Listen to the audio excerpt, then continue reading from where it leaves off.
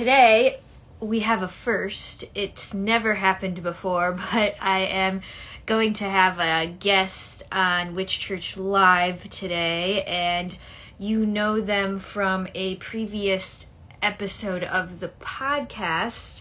Their name's Ash Gravity. They have come on the podcast before with me to talk about highly sensitive people and Saturn and all this good stuff. So their episode is on actual Witch Church, and today, though, I invited them on to come live with me and talk about their new self-published book, How to Burn Your Life Down. So just hanging out here waiting for Ash to join. I'm so excited to talk to them about this book, and it just felt right. Saturn is moving into Pisces, Jupiter is moving into Aries soon, and Pluto is moving into Aquarius. We have so many outer planets that are going to shift in the next 4 to 6 months, and I just think it's a perfect time to, discuss some of this stuff. So we'll wait for Ash to join. I see they're in the live, and my internet might be a little slow, so I'm keeping my fingers crossed that we're all good.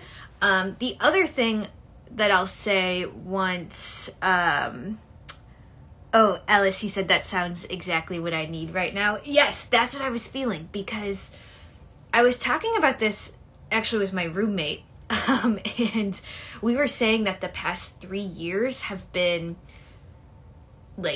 10 years or even a lifetime of psychological reworking sort of done all within these 3 years. So I think a lot of us actually have burned our lives down, in the past couple years. And I think there's definitely some things we can kind of marinate on with potentially dealing with the aftermath of that. I definitely have burned my life down, I think, in the past 3 years, or at least maybe not necessarily burned my life down, but burned an idea of what my life was supposed to be down. So I definitely want to get Ash's take. Okay, so I see they are popping in.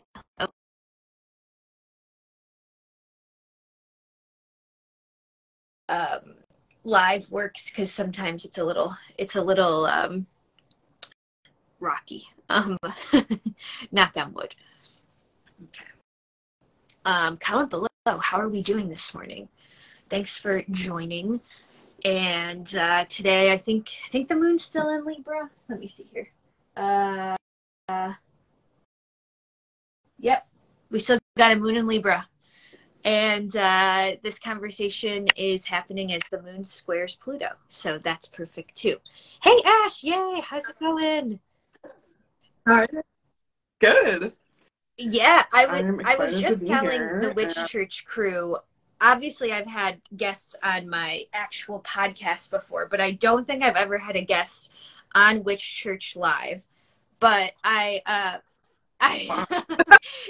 so I do think there was just something really strong in my intuition, which was just we got to have Ash on. I'm so impressed by your self-publishing journey. And tell us a little bit about how your book, How to Burn Your Life Down, how did it come about? Was it purposeful, or was it a collection of journals you've been keeping over 10 years? Tell us just a little bit about how the book got created. Yeah, it's a really good question. So I started working on the book 6 years ago, actually. So I started working on this when I was at the beginning of my Saturn return. So I love that you mentioned Saturn is going to be moving into Pisces. There's a whole new group of people that are going to be going through their Saturn return, obviously. I did not know that that was kind of what was pushing me, inspiring me maybe to write the book at that time. I was more writing a memoir at that point in time about my life, getting divorced, coming out as a lesbian. When I got divorced, I was 24 and I ended up quitting my job that I'd like worked really hard to get. And I moved across the country and I was working on all these vegetable farms and kind of like you said, like changing my perspective on what my life was supposed to look like. And that like laid the foundation for everything, you know, that's happened since. That laid the foundation for me to end up becoming a professional astrologer, something I had not even considered as a potential career path or anything at that point in time. So I wrote the draft of that memoir, okay, and then I just put it away.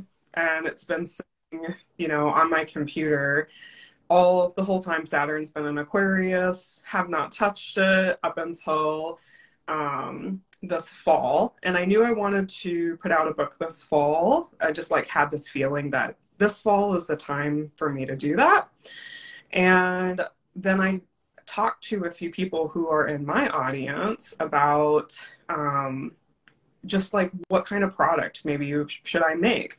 And the product that I kept hearing everyone mention that this is something that was really helpful to them, something that they used a lot, was journal prompts, like books that have lots of journal prompts, books that have little reflection kind of activities. And I was like, I got no shortage of journal prompts that I can give to you.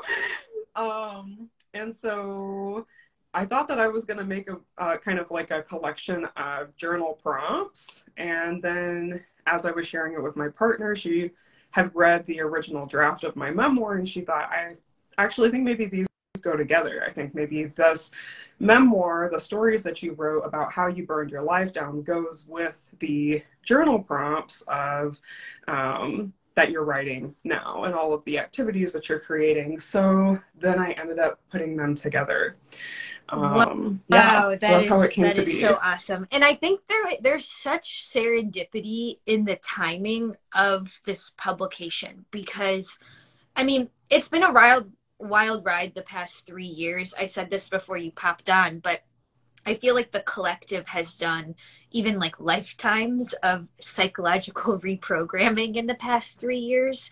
And something that the material world has sort of set up for us in the past 3 years is multiple opportunities to burn our lives down, as your title suggests. And I know you're a practitioner, I'm a practitioner. We've held space for many different people burning their lives down during the pandemic. Something that kind of comes to mind though, Ash, I mean, we will talk about maybe how to know when it's time to burn your life down, but something I do want to say is what happens almost after you decide to do that. It almost reminds me of like the first year I decided to go to therapy. Everybody told me, okay, go to therapy, it's going to be great, you'll love it. I was a disaster the first year of therapy. I almost felt worse. And it wasn't because of my therapist being bad or anything. I mean, she's amazing. I still work with her.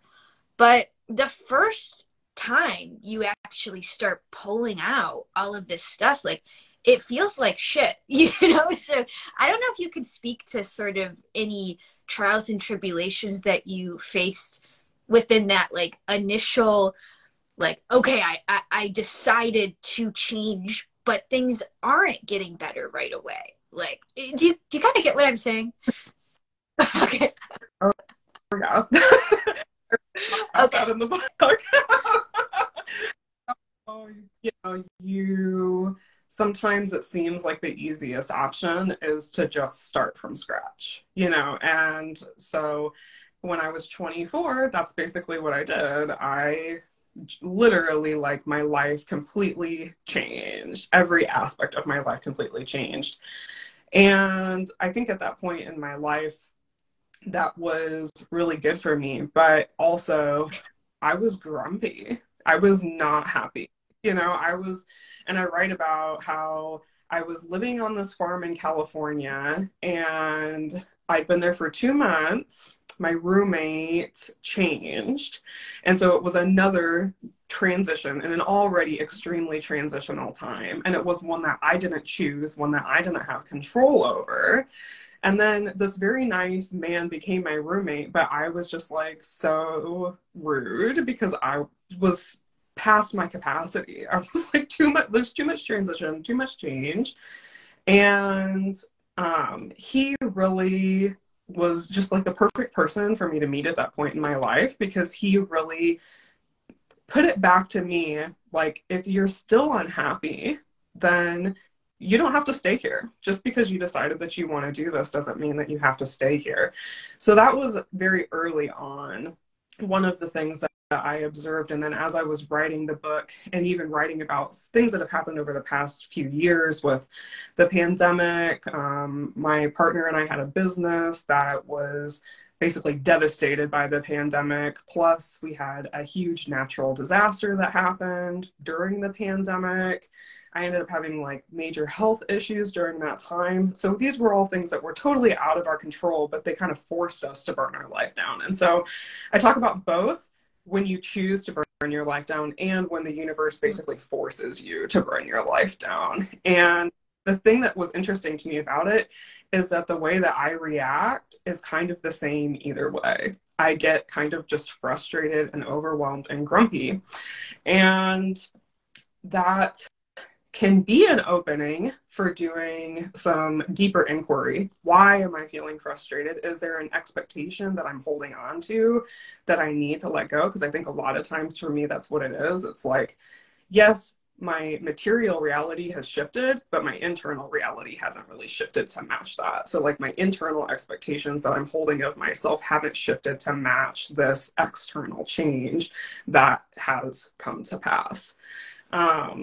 So yeah, I don't know if that exactly answered the question, but I think that the aftermath is actually really more important than the burning down.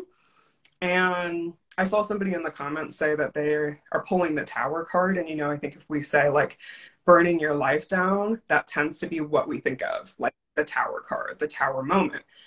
And throughout my process of writing, I came to decide for myself, this is my perspective on it, that it's the tower, but it's also the Two of Wands. And Two of Wands is, why am I doing what I'm doing? Why do I think that I need to do this? Why is this the option that I think is the right option? So asking yourself consistently throughout your life, over time, why am I doing what I'm doing? And why can't I have the thing that I think that I want to have right now? Like really asking those two questions.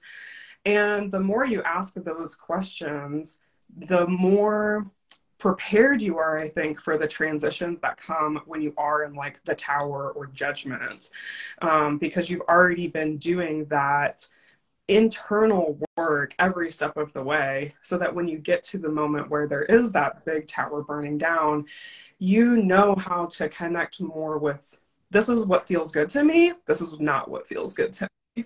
But if you haven't done that work, yeah, you can burn your life down and you can change everything, but you don't really have the tools to process that change in a way that's going to feel good to you. Yeah. You remind me so much when you're talking about your various tower moments. And even when, your roommate at the farm was like, you don't have to stay here. Like, you don't have to do this. It reminds me how often we maybe hand over our free will when we're in a tower card moment. And I've even seen myself do this in the past 3 years. Like, I had this big manifestation of like my business taking off and my podcast taking off and moving out, and I wanted it to happen fast. And there were times when I felt like that manifestation wasn't coming, and I almost felt like the universe sort of owed me. I'm like, why isn't this working? Like, it was almost like a self-pitying thing. And over the past 3 years, I've learned in these tower moments, like, it's not about like self-pitying when your greatest manifestations don't come along, but it's almost like, what do I do with the resources I have in front of me right at this moment? Even if the resource I have in front of me is like garbage. Like, how do I start making performance art out of this piece of trash? Like, and that's the only way to navigate the tower card. You have to take back your free will in some way. I don't know, free will. I think that's something that you've been writing about when it comes to your book and how to actually grab your free will or take it back, if that makes sense. Yeah, I love this comment because I think I'm sure you know, like within the field of astrology, the concept of free will has some question around it. Do we actually have free will? And I think at certain points in time when I felt like my life was burning down around me and I didn't really have any agency in my choice of that happening. I can't control the weather, I can't control these, some of these things that happen. I have been like very kind of logical about it, looking at it really through the lens of astrology and saying, well, there's that Pluto transit, there's that Saturn transit, there's that Mars transit. This is apparently what that's going to be about. And so how am I going to just like be present with this transit because I know it's going to last for X amount of time. But I also know that for me, I've gone through transits, and you get through the transit, you get to the end of it, and you're like, wow, Mars moved into a different sign and I don't feel any different. And so it's a fine line of, yes, looking to the planets to understand what's happening in my life and how I'm experiencing it, and really being able to, for me, astrology helps me to put words to my feelings when I can't put my own words to my feelings. That's one of the most powerful things that it does for me. But if I become too focused on, well, that's just what this transit is about, then I can kind of just give my agency over to it, basically. So I do write a lot in the book about how I've had to learn throughout my life that I'm not just a victim of circumstance. And I also think it's something that comes with being a sensitive person throughout your life, being told basically that the way that you feel is incorrect, the needs that you have don't matter. So then when you're put into a position where you're trying to create a different lifestyle for yourself that's more supportive to you, you can fall into a mindset of basically like continuing to perpetuate that idea towards yourself of, well, yeah, it would be really nice if I didn't have to go to the grocery store when it's really busy or something like that. This is like just a stupid example, but like that's not possible, but like obviously it is possible. I might have to change my life to do things in a way that's different than what other people do, but like I also have the option to do that, and there's no one here telling me that I can't do that. So much of the time I feel like I'm in my own way because I feel like I'm not allowing myself to do the things that I want to do or that I feel like I need to do, because I've had a lifetime of people telling me not to do those things. Totally. I think there's also this this level of kind of the word I associate it with is incapable. Like, why do I feel like there's something like I'm fundamentally incapable of? And I remember, always being such a like avid reader as a kid, especially being an English major in college kind of ruined that for me a little bit, just because I had to read so much and write so many papers. Now I'm still kind of healing my relationship with reading. I know that sounds weird, but used to read so much more as a kid. But I do remember having this like dream of writing a book, but being in a library and being like, why did hundreds and hundreds of people write this book and I'm not going to be able to do it?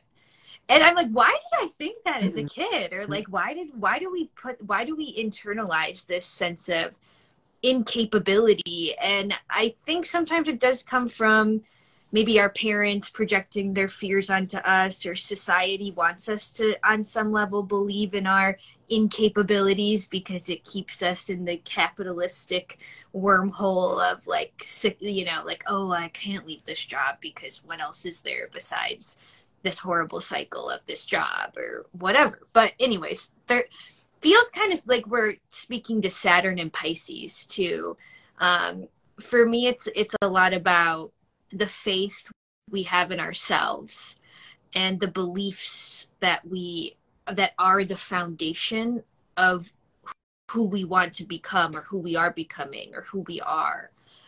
So I'm sure you found that in burning your life down, you also had to challenge these like fundamental beliefs that you were holding about yourself, and try to create new ones at least.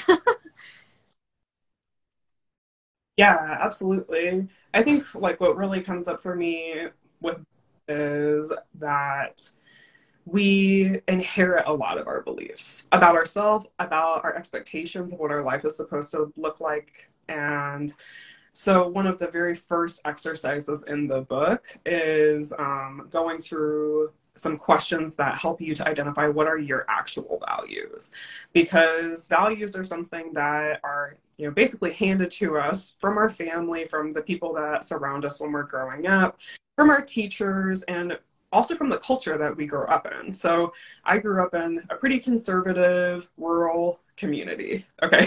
These are not values that I necessarily share, although there are some values that I did like in that space that I have carried with me throughout my life. But I think that so often we get like frustrated with ourselves because we feel like we're not meeting this expectation when we might not even have that expectation. We might not even hold that value, but we're just holding on to it because it's what we know. And we actually get a choice, So this is something that I did, even it was really the first thing I did before I decided, okay, I've been married for like a year and a half, and I was like, something just does not feel right about this. Like the lifestyle that I'm living, I don't feel like this is the right lifestyle for me. And I have to sit down and answer all of these questions that are in the book of, what are my values? What were the values that I saw from the people around me growing up? So like safety and security was something that was a huge value in the community that I grew up in, but it wasn't necessarily a value that I had when I was in my early 20s. When I was in my early 20s, I wanted to have a good time, and I was like married and like living, we had like a house. It was like very established, very secure life, which is wonderful. But I was like, I feel oppressed by this. And so I decided, my one of my core values is like freedom, and that I want to be able to have freedom to do what I want to do, and I want to be able to, for me, like it's not only identifying the value, it's like what will that look like for you in your life. So for me, that looks like I want to be outside. I don't want to be told you can't go outside. That's like just insane to me that we spend so much time inside anyway. So I decided, okay, if this is a value that I have, then I need to make my choices in my life that fit that value. And I'd never even considered that, that was something that was so important to me. But then I did, and it was really healing for me. It was extremely amazing until it ended because I broke my hand. And so that was like the external world kind of burning my life down yet again. So, if it feels anyway, comfortable, yeah. what was it, and I know this is a vulnerable thing I'm asking you to speak to, but what was it like, sort of maybe not admitting to yourself, because it seems like the divorce was kind of like maybe the first moment of burning the life down in a lot of ways. Like, what was it like admitting to yourself this partnership isn't in alignment, and how did you decide to face that? Slash, did you also see the option of not facing it and just letting it be? Did you consider that option? Yeah. So I married my high school boyfriend, my high school sweetheart. And we had been together, all through college. We lived together in college, and it just seemed like the natural thing to do. And like I said, grew up in a pretty conservative rural community. I went to a big high school, so it's not like everyone in my school was getting married when they were 18. And, in some communities in Iowa, that is kind of what it looks like. So I wasn't like the norm. It wasn't the norm to get married when you were really young, but it also wasn't abnormal to get married when you were really young. And I think that I just really approached it from a lens of this is the right thing to do because this is what everyone kind of does, basically, or like what most people do. The other thing was that I was pretty aware growing up that I was queer. So I knew that I was attracted to women when I was very young, like in elementary school. I already had identified that, okay, this is something that I feel people apparently are not feeling. So I don't know what to do about that. So I already had that seed of shame implanted really at a very young age. And it sounds really morbid, but I'll just say it because I know a lot of other people have had this experience. I felt this kind of responsibility to have a heterosexual marriage and get married before my grandparents died. And that didn't know until after my grandparents died. So basically, it doesn't necessarily make me look good, but it's just the way that my psychology and everything worked in my brain at that point in my life was like, well, I love this man. He is a very kind man. We get along together really well. We have a lot of shared interests.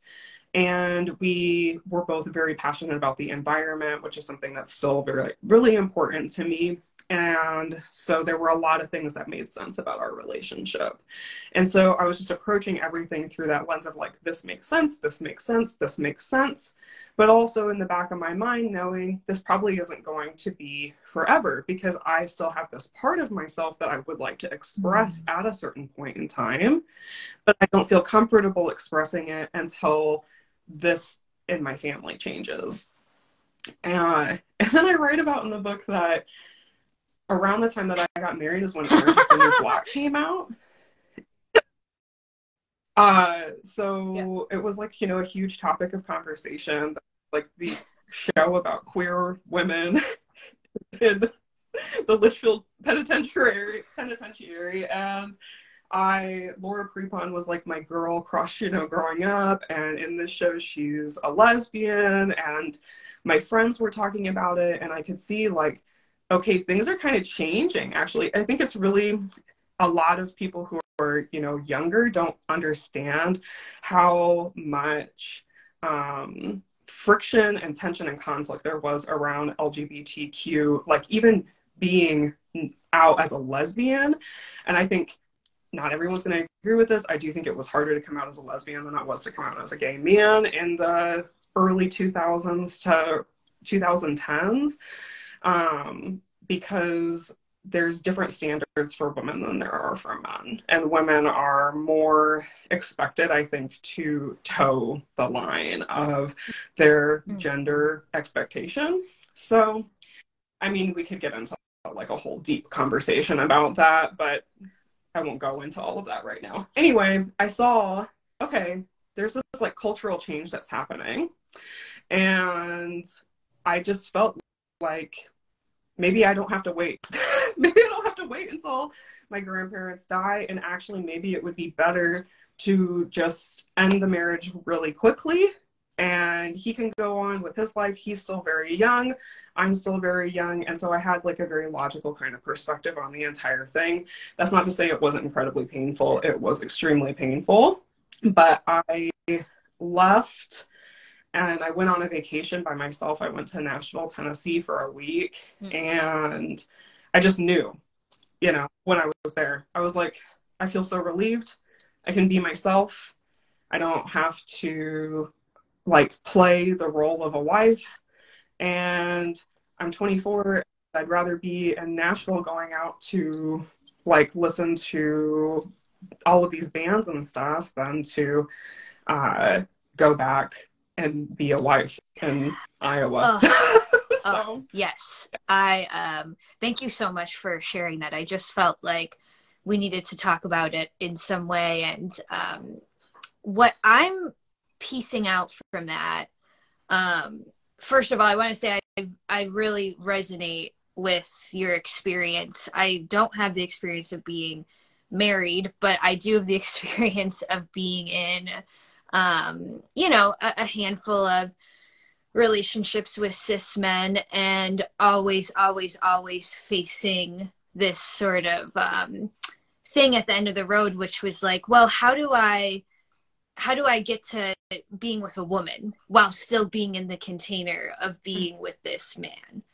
So there were so many boyfriends where I had conversations with them about like, oh, well, can I have a free pass if, you know, there's a girl that I want to hook up with? Or can this be something that I experiment with, like it within our, you know, heteronormative thing? And, you know, just in the past couple of years, it's been such a relief to let go of that structure and just be like, oh, okay, I just want to date women. How about that? You know, like, how about it's not, you know, like, how about it's not necessarily this thing that I have to manipulate and work around.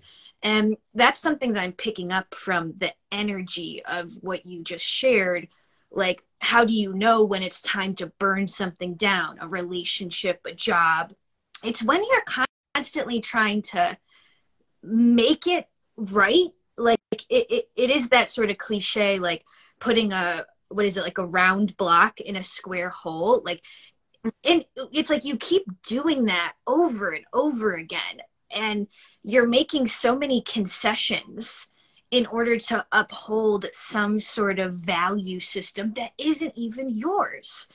So, like, I think if we find ourselves, whether it's in a relationship or even like just a relationship pattern, or somewhere where we just feel like, I don't feel right in this. And for it even to feel kind of right, I have to make so many compromises. It's like, well, let's just live a life where we don't have to make all these compromises, you know?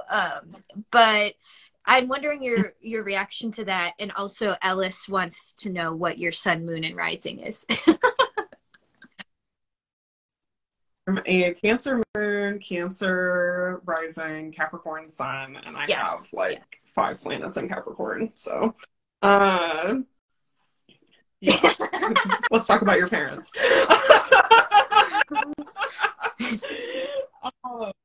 Yeah, I think that's totally true. And I have definitely found that to be true in my life, where like, for me, it wasn't just the marriage, it was kind of everything. Like, I was really struggling with sensory issues working in an office. I hadn't necessarily anticipated that was going to be a problem for me, but it very quickly became a major problem for me. And so there was that. There was my husband, who, like, honestly, I didn't get divorced and be like, I'm a lesbian. I just got divorced and was like, I have some stuff I need to figure out.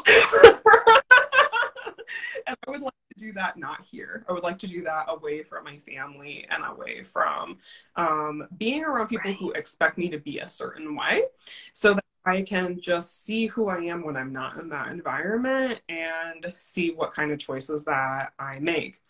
I think that I am somebody who really likes the idea of control, and the idea of routine, and the idea of kind of knowing what to expect. But I also have a big part of myself that craves adventure and change and new experiences. So one of the kind of sticking points that I found in my marriage was that my husband was more about wanting to be in that like safe, secure, I know I go to my job every day and I come home and like that kind of thing. And I was kind of trying to get us to consider maybe new experiences, new adventures that we could go on together, and how we could make some changes in our life to support that. And he was just like, I don't really want to do that. And I was like, well, that's not great, because I do. And And when we were in college, it was totally different. You're in a different environment, you know, where it is more of a free, fun kind of an environment. But yes, I have all of the Cancer and Capricorn, but I also have Sagittarius and Aquarius, and it's like I'm just getting pulled at the seams sometimes, it feels like, because I have these two very different parts of myself. But I had been the one part of myself, you know, I had been the secure, stable, get good grades, do all the right things, get the job.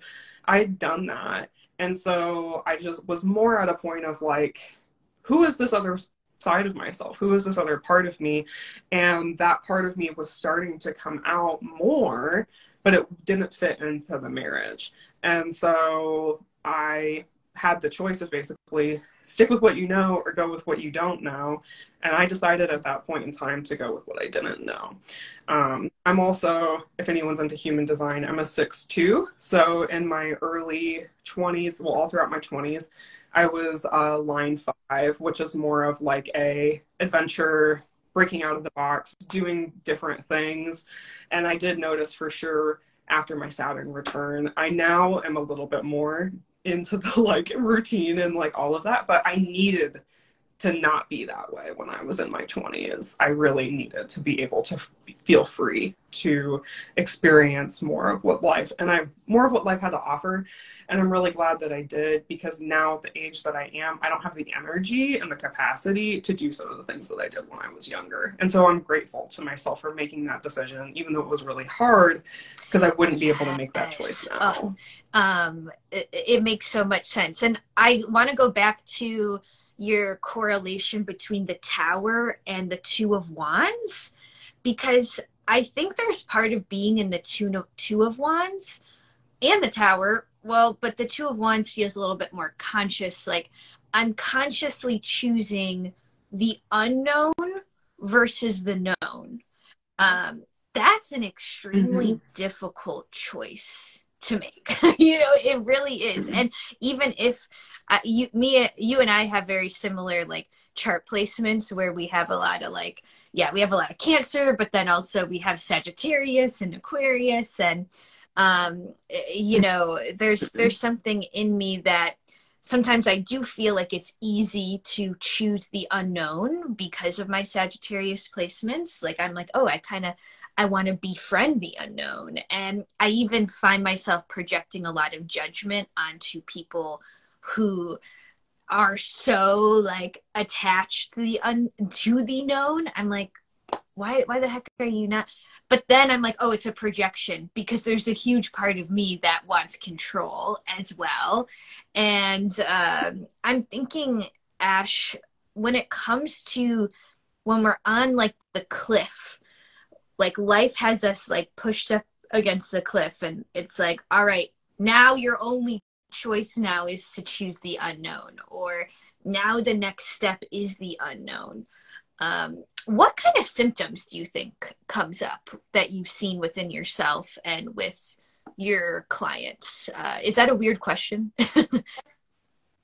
No, weird question. I think what this brings up for me is, in the book I write about, a lot of people, one of the biggest questions that people tend to have for me is like, how do you know it's intuition?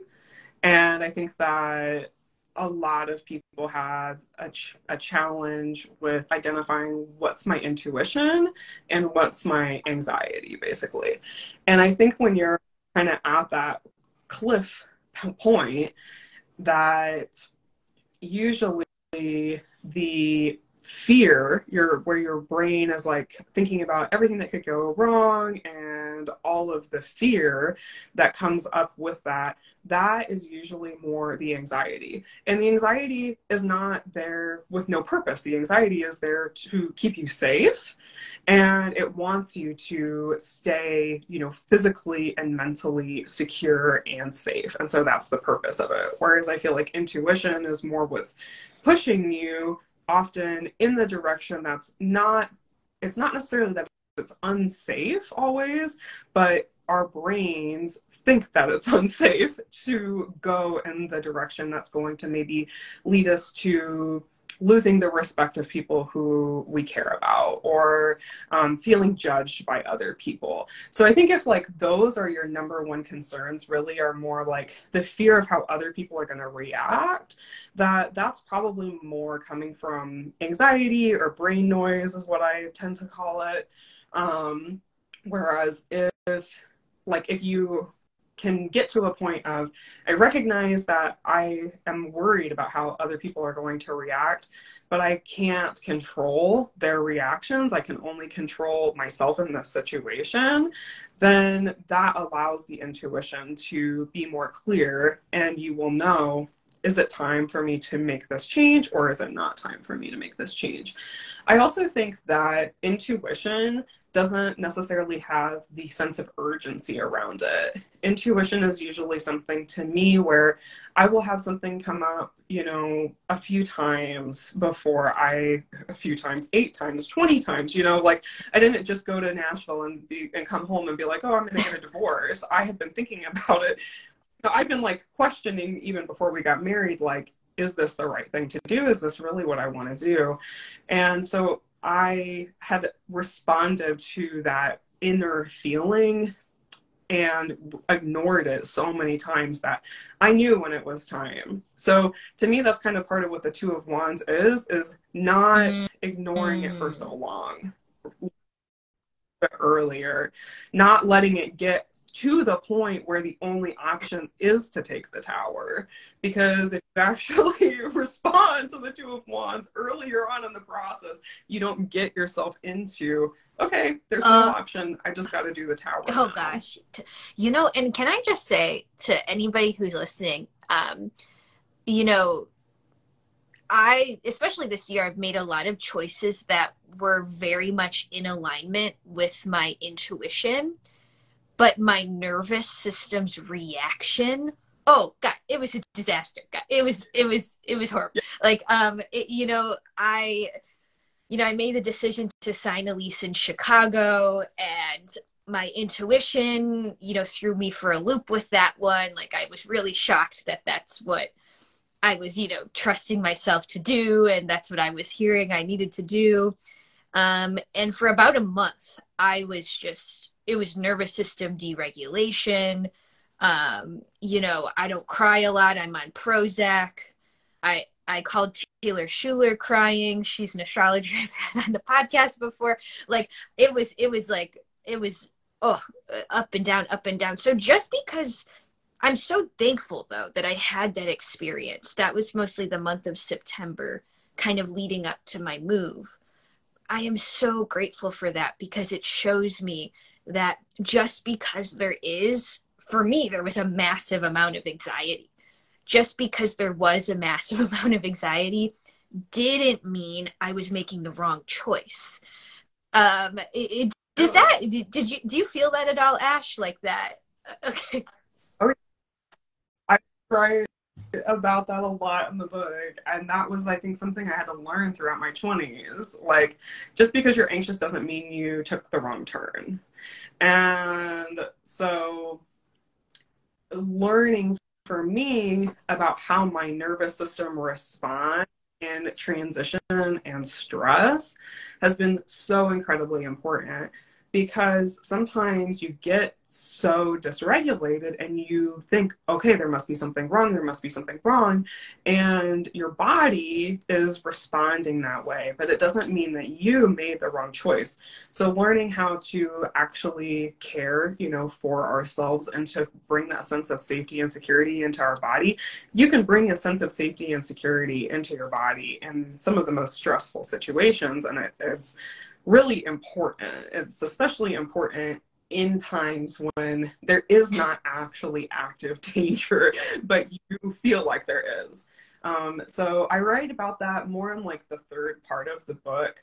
And I hope to write more about that in the future, because it's something that I've been doing a lot of work on myself in the past couple of years, but I do share some of the things that I found to be most helpful. I'm so glad we're talking about this, because I actually think for a long time, if I was listening to anxiety more than my intuition, and it wasn't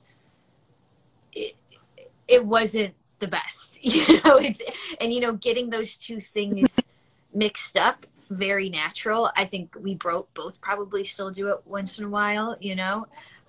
But the more you become a good caretaker to your nervous system, that's actually how you parse out what is my anxiety and what is my intuition.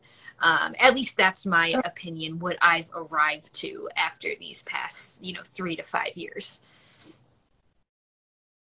Mm-hmm. Totally agree.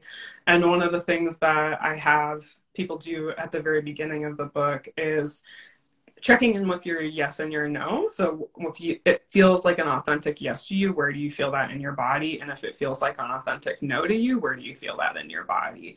And it's been really interesting. I did it in a free challenge that I did before I put it into the book.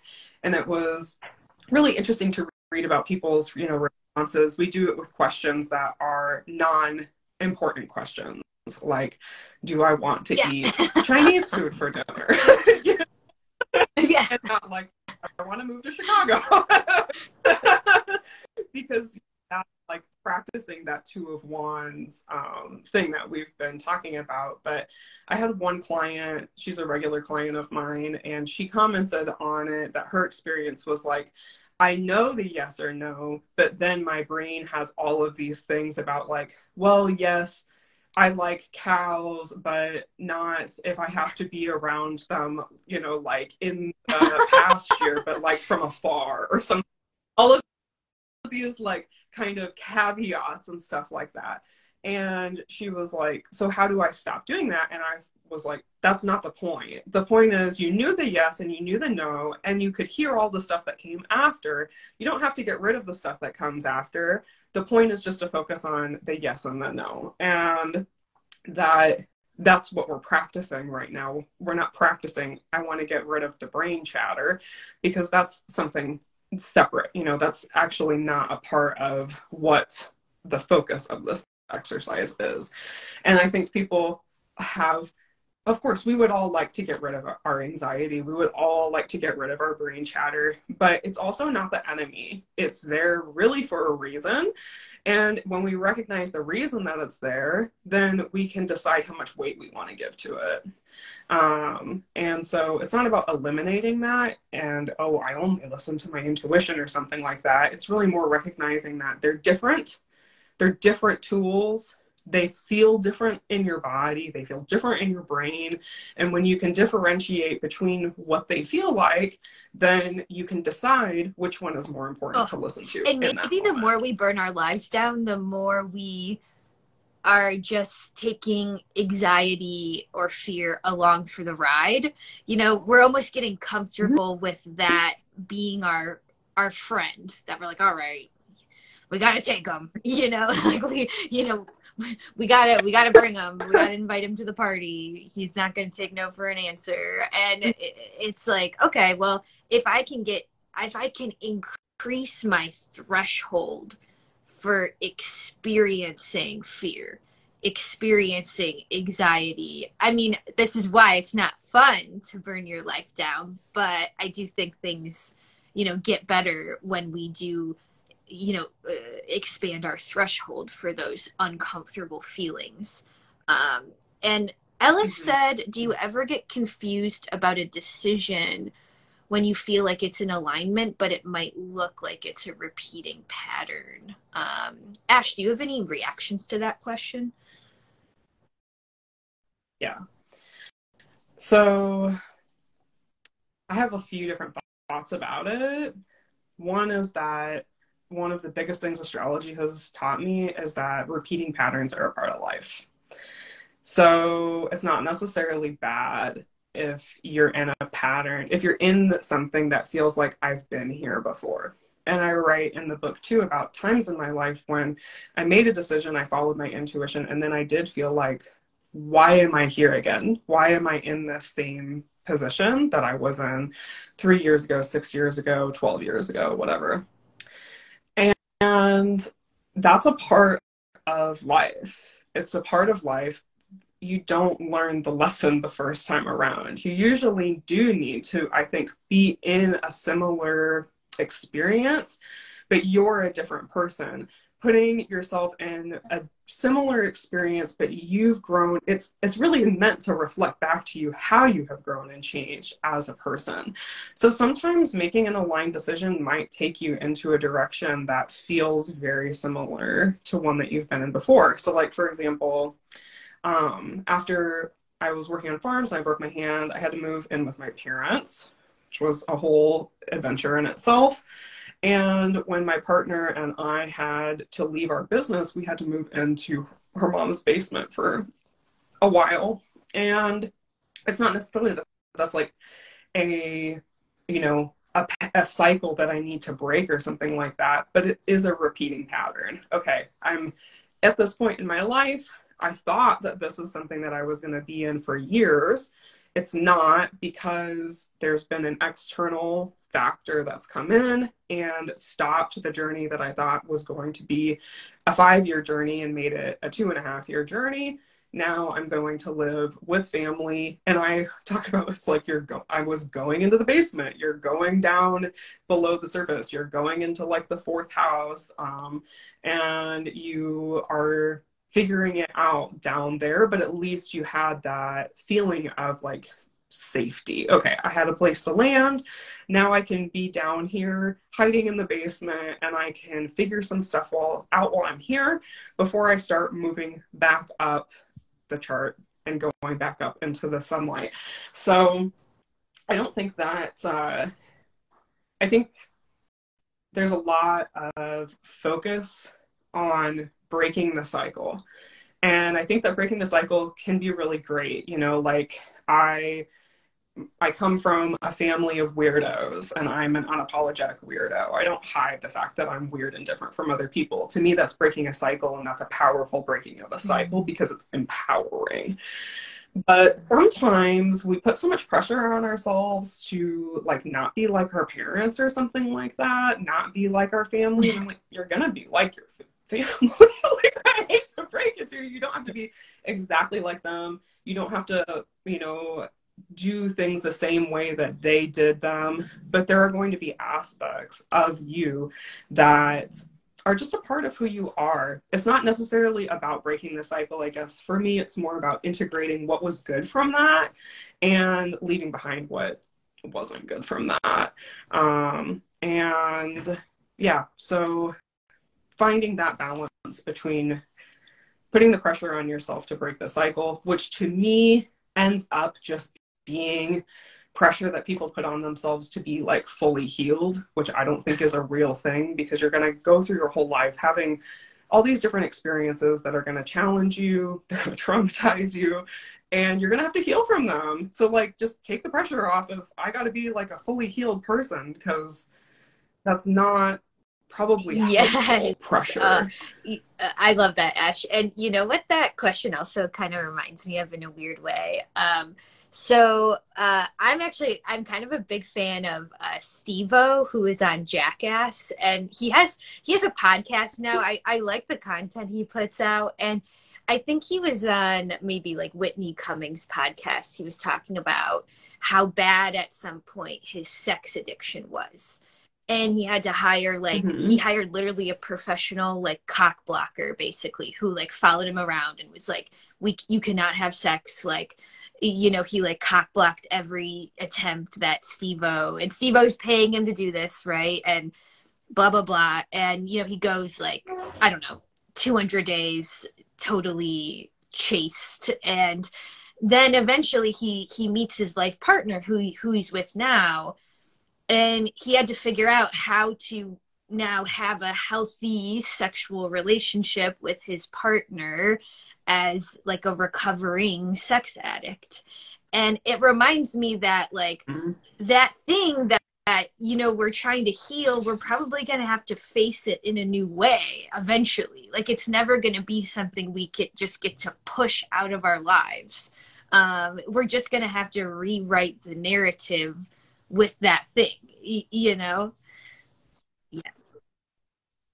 Yeah, absolutely. And I feel that way about like being sensitive too, because sometimes I think that that's some of the pressure that some of it comes from for people that I talk to. Like, okay, my parents were kind of boring and reclusive. Do I feel like I have to be the opposite of them to break the cycle? Or can I find a sense of comfort with knowing that as I age, I will probably become more reclusive, because that's what I have witnessed from my parents. And even though as a teenager, I thought that was annoying and frustrating, as an adult, I understand more why they were that way. And I can see the benefits to it. So do I want to do it exactly the same way that they did? No. Like, would I like to have some friends? Sure. But is that actually something that's really important to me? Or is that just something that I feel like should be important to me because when I was a teenager, I felt like that was something that I wanted to be important to me as an adult. Whereas now that I'm an adult, I realize maybe that's not as important to me as it was when I was like 15. Oh, it's so true. It's so true. I just want to read Lauren's comment. I always say that the brain will fight to remain in the status quo. The heart is not bound by anything other than expansion and truth. Thanks for saying that, Lauren. That's really beautiful. And Ash, I definitely want to give you space as we're nearing the end of our hour. I want to give you space to talk about, you know, your book and, you know, where people can download it and stuff like that. But I was going to ask you one more thing that now I'm forgetting. So maybe talk about where to find your book, and then I'll see if it comes back to me. Yeah, so this is my book. Yeah, so you can find it. It's So You Want to Burn Your Life Down. And my handle's Ash Gravity, but I have my real name on here because that was important to me. So my name is Ash Bruxbert. It's really hard to spell. If you go to my feed, you can see it. And there's a link in my bio too. You can order it on Amazon and a physical copy or in an ebook. So yeah, I would love if you took a look at it. It is written, as I've kind of talked about throughout our conversation, in alternating chapters. So some parts are memoir, stories from my own life, things I had to learn and figure out along the way. And then there's opportunities for you to take action through journal prompts. There's tons of shadow work stuff. If you like shadow work, you're going to love it because there's tons of it in there. There's some very intro, like astrology, tarot, witchy things, but it was really written for somebody who's entering from like, I don't really know anything. I'm just kind of dipping my toe into the water of building my intuition. But there's lots of great stuff with the stories. I feel like I had one other thing I was going to say about it. It's not, a Saturn return handbook or anything like that, but it definitely can be used as one if you wanted to. Yeah, I write about my own Saturn return. The entire book basically spans when I went through my Saturn return. So if you're going to be going through your Saturn return in the next few years, or even if you're wrapping up your Saturn return, I think you'd still probably get a lot I'm out ready. of it. My Saturn return is starting in March, and I've already gotten so much out of the free content you've posted, snippets from How to Burn Your Life Down on your Instagram. So can't wait to do the whole shebang. And I remembered the thing I was going to ask, Ash. Maybe as a little ending treat, could you assign us a journaling prompt that you just maybe think from either one that you've already developed or even one that comes from the conversation we had? Like what could we write about this week? Yeah, I think that, okay, I'm going to give you like a few. Okay. They're kind of related to each other. So, what traits or behaviors do you admire and respect in others? I think is a really great question. And then I think these two kind of go with it. What did your guardians approve of and value in others, and what did they disapprove of or reject in others? So I think those are really great questions to just start with. And if you don't want to think about like your parents or guardians, you can also just think about like the general culture that you grew up in. I'm ready. I've got my pen ready, Ash. Well, thanks so much. I just wanted to congratulate you, and I wanted to shine a spotlight on you because I just think it's really great. I really, truly admire the self-publishing stuff, and I hope in full agreement that you get some new followers and people who really resonate with your book from this. Awesome. Well, I really appreciate you having me on. Awesome. I always enjoy talking to you. And yeah, I hope everyone who... Yay, me too. Okay, Ash, we'll talk soon. And thanks everybody for listening and all of your sweet comments. Bye, guys.